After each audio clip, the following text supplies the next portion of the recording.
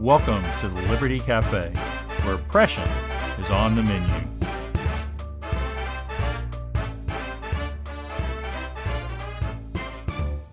Hello, everyone.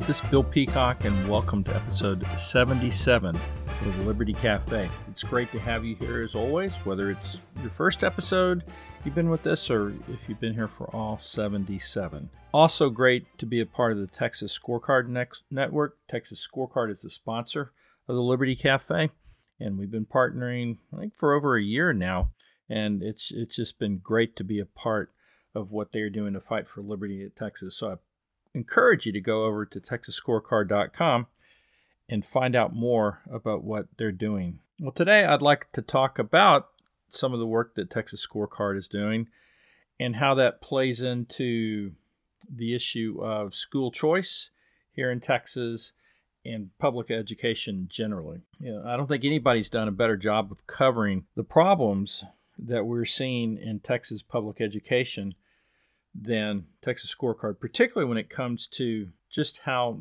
the public schools in Texas are turning farther and farther away from what rational, concerned parents and citizens think about how public schools should be run.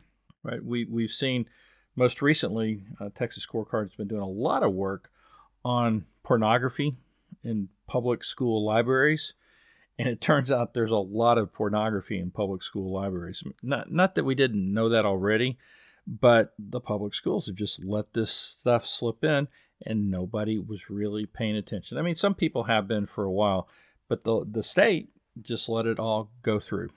Now, to their credits, some legislators have really stepped up and started doing something about it, but it's all because they're getting pressure from people. And recently, Texas Scorecard did a survey, a questionnaire of candidates. I think they said there's 34 Republican candidates in the May runoff elections for the state legislature, and they ask all 34 of those. That's 17 different seats that are up. I think there's one Senate district, and then the rest of them are House seats. And they went through there and asked each of the candidates if they would be willing to push legislation that would close the loopholes that are still allowing school districts in Texas to keep some of these pornographic type books in there, right? There are ways that they have gotten around the efforts from the states, the efforts from parents, and they're not purging the school libraries of things that push, well, just have pornography, scenes about people having sex that they shouldn't have, pushing the LGBTQ agenda, often in pornographic ways as well. We've heard about groomers in public education. Groomers can be taken in a couple of different ways. It'd be somebody grooming somebody to abuse them right then and there. But then there's the other way you look at this term groomer, which is adults telling children, often very young children, totally inappropriate things about sex and sexuality that their parents don't even know about. And that's really what's going on in our public schools today in a lot of these cases. And so we want to get rid of all that. Scorecard asked these Senate candidates, and it's amazing that about half of the candidates, that's one in each race, didn't respond. I think that wasn't exactly true. Some of them said, like, here's one, an interesting one. So Senate District 24, Pete Flores is the incumbent in the Texas Senate. It may not be that district. He may have had to move to a different district, but he's still an incumbent Texas state senator, and he's Raul Reyes is running against him. And Pete Flores, instead of saying, yes, I will push to legislation to close these loopholes, he made this big, long, flourishing speech about how community standards and parents, not school librarians, are supposed to keep all that up. And I'll always fight for control by parents over what goes on in our public schools. But he didn't say that he'd actually push for this legislation to close these loopholes, whereas Raul Reyes said he would. House District 12, Ben Bias, said, yes, I will. He's challenging the most liberal Republican in the Texas legislature, Kyle Cacao. I'm not sure how to pronounce his last name. And it goes on down the list. Ellen Troxclair is running in House District 19 for an open seat. She said yes, without a doubt. Justin Berry, her opponent, did not respond. And you can go down this list and find a lot of other people. One other person I thought I'd mention here, Carrie Isaac. Her husband used to be in the Texas legislature. She's running for that seat against the incumbent Democrat. But before she gets there, she's got to get past Barron Castile in the Republican primary. She said yes. She supports doing that. Barron Castile did not respond. So you pull back on this issue a little bit, and we look at some of the endorsements for these people in these different district races. And there's been an interesting pattern setting up in the endorsements for these races. Greg Abbott has been endorsing some of the candidates in there, and so has Ted Cruz. And every endorsement I've seen so far, that Cruz has endorsed one candidate, the conservative in the race, and Abbott has endorsed the liberal, moderate, rhino Republican in the race. And an interesting thing is that in almost all cases that I've seen so far, the Cruz candidate has supported getting rid of pornography in the schools, and the Abbott endorsed candidate has been quiet on that. So that gets us back to where I want to take us when we're looking at education, and particularly public school choice or school choice, right? There's a big push going on for school choice in this upcoming session, and some people are excited about it, and there are some good things to be said about school choice. And I'm not here to say that there's not, but there's also some problems with it. There's also some problems with actually getting it done. I've been working on school choice in Texas since 1997.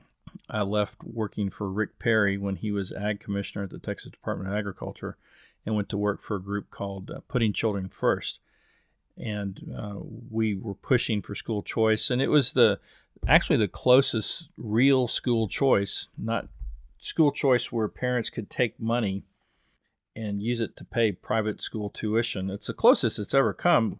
There was actually a tie vote in the Texas House of Representatives on the bill, and that means a tie vote the bill doesn't pass. And then we took, and then it died. It never got to the Senate because of that. And that was it. I mean, we've had efforts since then, but none of them have gotten to the place where there was actually a 50-50 split in one of the bodies, much less a majority on that. And so that goes back, 25 years or so now? And the last time there was supposed to be a big push for school choice, it was 2017 and then 2019. Dan Patrick had promised he would do this.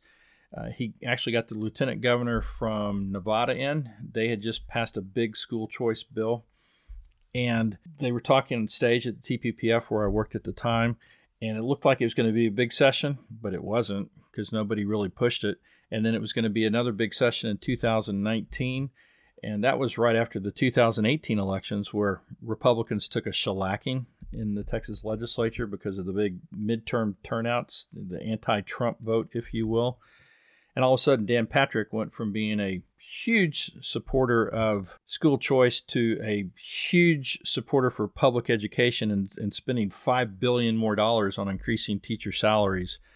And school choice disappeared because I think he didn't think that that was a good way to attract voters to the Republican Party. He wanted to go out after moderate, voters and try and get them in. Well, whether he was right or not in there, school choice went by the wayside. And so this is the first time that school choice has come back up and maybe has a chance for some kind of action. But the problem is there's two problems. First of all, the possibility of actually getting it passed. You're looking at a legislature that is run by leaders who are at best lukewarm, or at least in some cases just opposed to school choice. Patrick has been lukewarm, and he may come out and be more forceful this time around. But nonetheless, when it gets over to the House, we have somebody in place over there, Dade Phelan, who totally is opposed to doing anything that would upset the public school lobby. I mean, he has been not just opposed to any kind of school choice, but he has also been opposed to getting rid of pornography from public schools. He's been opposed to doing anything that might upset the LGBTQ agenda in the Texas House of Representatives. Now, why would a Republican do that? Well, you might think it's because he went out and before he was elected speaker, to help become the elected speaker, he went to get the endorsement of the LGBTQ lobby group in the Texas House of Representatives. And so, just like the speaker before him, who was dependent on Democrats to keep his seat, Dave Phelan can only go so far in upsetting Democrats before he starts, his power base starts eroding, and maybe a conservative Republican can come up and challenge him inside the Republican Party. And so he doesn't do anything. So how do we get a school choice bill, one that actually allows parents to use money to spend in private schools through a Texas House? I don't see it happening this session, particularly when you have Greg Abbott. Greg Abbott has been exposed lately as being lukewarm at best on the subject. He has said some good things about it, but he's also been quoted recently, again, some good reporting by Texas Scorecard and other entities out there, that he had assured some members of the legislature, don't worry, school choice won't be happening this next session. So whether those quotes are accurate or not, Greg Abbott hasn't ever been a big champion for school choice. So you have that, and then you have all these members that Greg Abbott is endorsing, and if a lot of them get reelected, particularly over in the House, I think it's tough sledding for school choice this session. But there's a second problem with school choice even if it passes. Right? So the way school choice has been pushed lately in the Texas legislature, and I don't see that changing. It could. It's using state tax dollars to help people pay for private education. Right? So they tax us, the property tax, and all the other sales tax and all the other taxes and fees that we pay. Those all go into the legislative thing. And then they would take some of that money and give it to people who would then take that money and go pay for tuition or part of the tuition that is needed to get their kids into private school. Well, the big problem with that is it actually increases the size of the public education system. Now, that sounds kind of funny, but it really is the case. If you send your if you send your children to a private school using state tax dollars, then all of a sudden your private school becomes part of the public education system in Texas. And I mean, there's no question about that being the case. The courts have said that once schools start getting money from the government in some form or fashion, that starts putting a linkage between giving the ability to the state and federal government to tell schools what they can do. And of course, we've already seen that with a lot of federal funds coming into local schools. We've certainly seen that when it comes to federal funds going into colleges and universities. I mean, if your higher education institution, college, community college, university, takes federal funds, you have to do exactly what the federal government tells you to do. And that's all the things about discrimination and women's sports, except it's not really women's sports anymore, is it? Right? Or it's women's sports, but men get to do it, right? We've seen that problem even in high school sports in Texas, right? So it's a problem even without the funds going in there. And so what if vouchers, if you will, are used by private citizens to send their kids to private schools in Texas, right? Tax dollars going into private schools? That just leads to a whole potential set of problems that we have. Now, we could say, well, we've got Republicans in charge here in Texas. They wouldn't put regulations on what private schools have to teach, and that may or may not be the case. But nonetheless, what if Republicans aren't always running Texas and private schools have started taking this money, and all of a sudden Democrats come in and start putting restrictions on those private schools? Well, it could be that those private schools could back out, but if a private school is getting 5 or 10 or 15 or 20% of its funding through the state, that makes it really hard for they say, sorry, we're not going to take those students. They drop it and they lose 20% of their kids, 20% of their revenue. It's kind of a tough deal for a school to do. Maybe they'll just say, okay, well, we can follow this or that regulation. The other problem is, even if they're not following the regulations, nonetheless, there will be more money going into the public school system if this happens, because you're going to have more kids that are going to have to be funded by public education in Texas. And so that means the cost of public education is going to continue to rise here in Texas. It's going to continue to go. Just ran some numbers today. This year, the 21-22 school year, total funding for public education is going to be about $71 billion. That's a lot of money.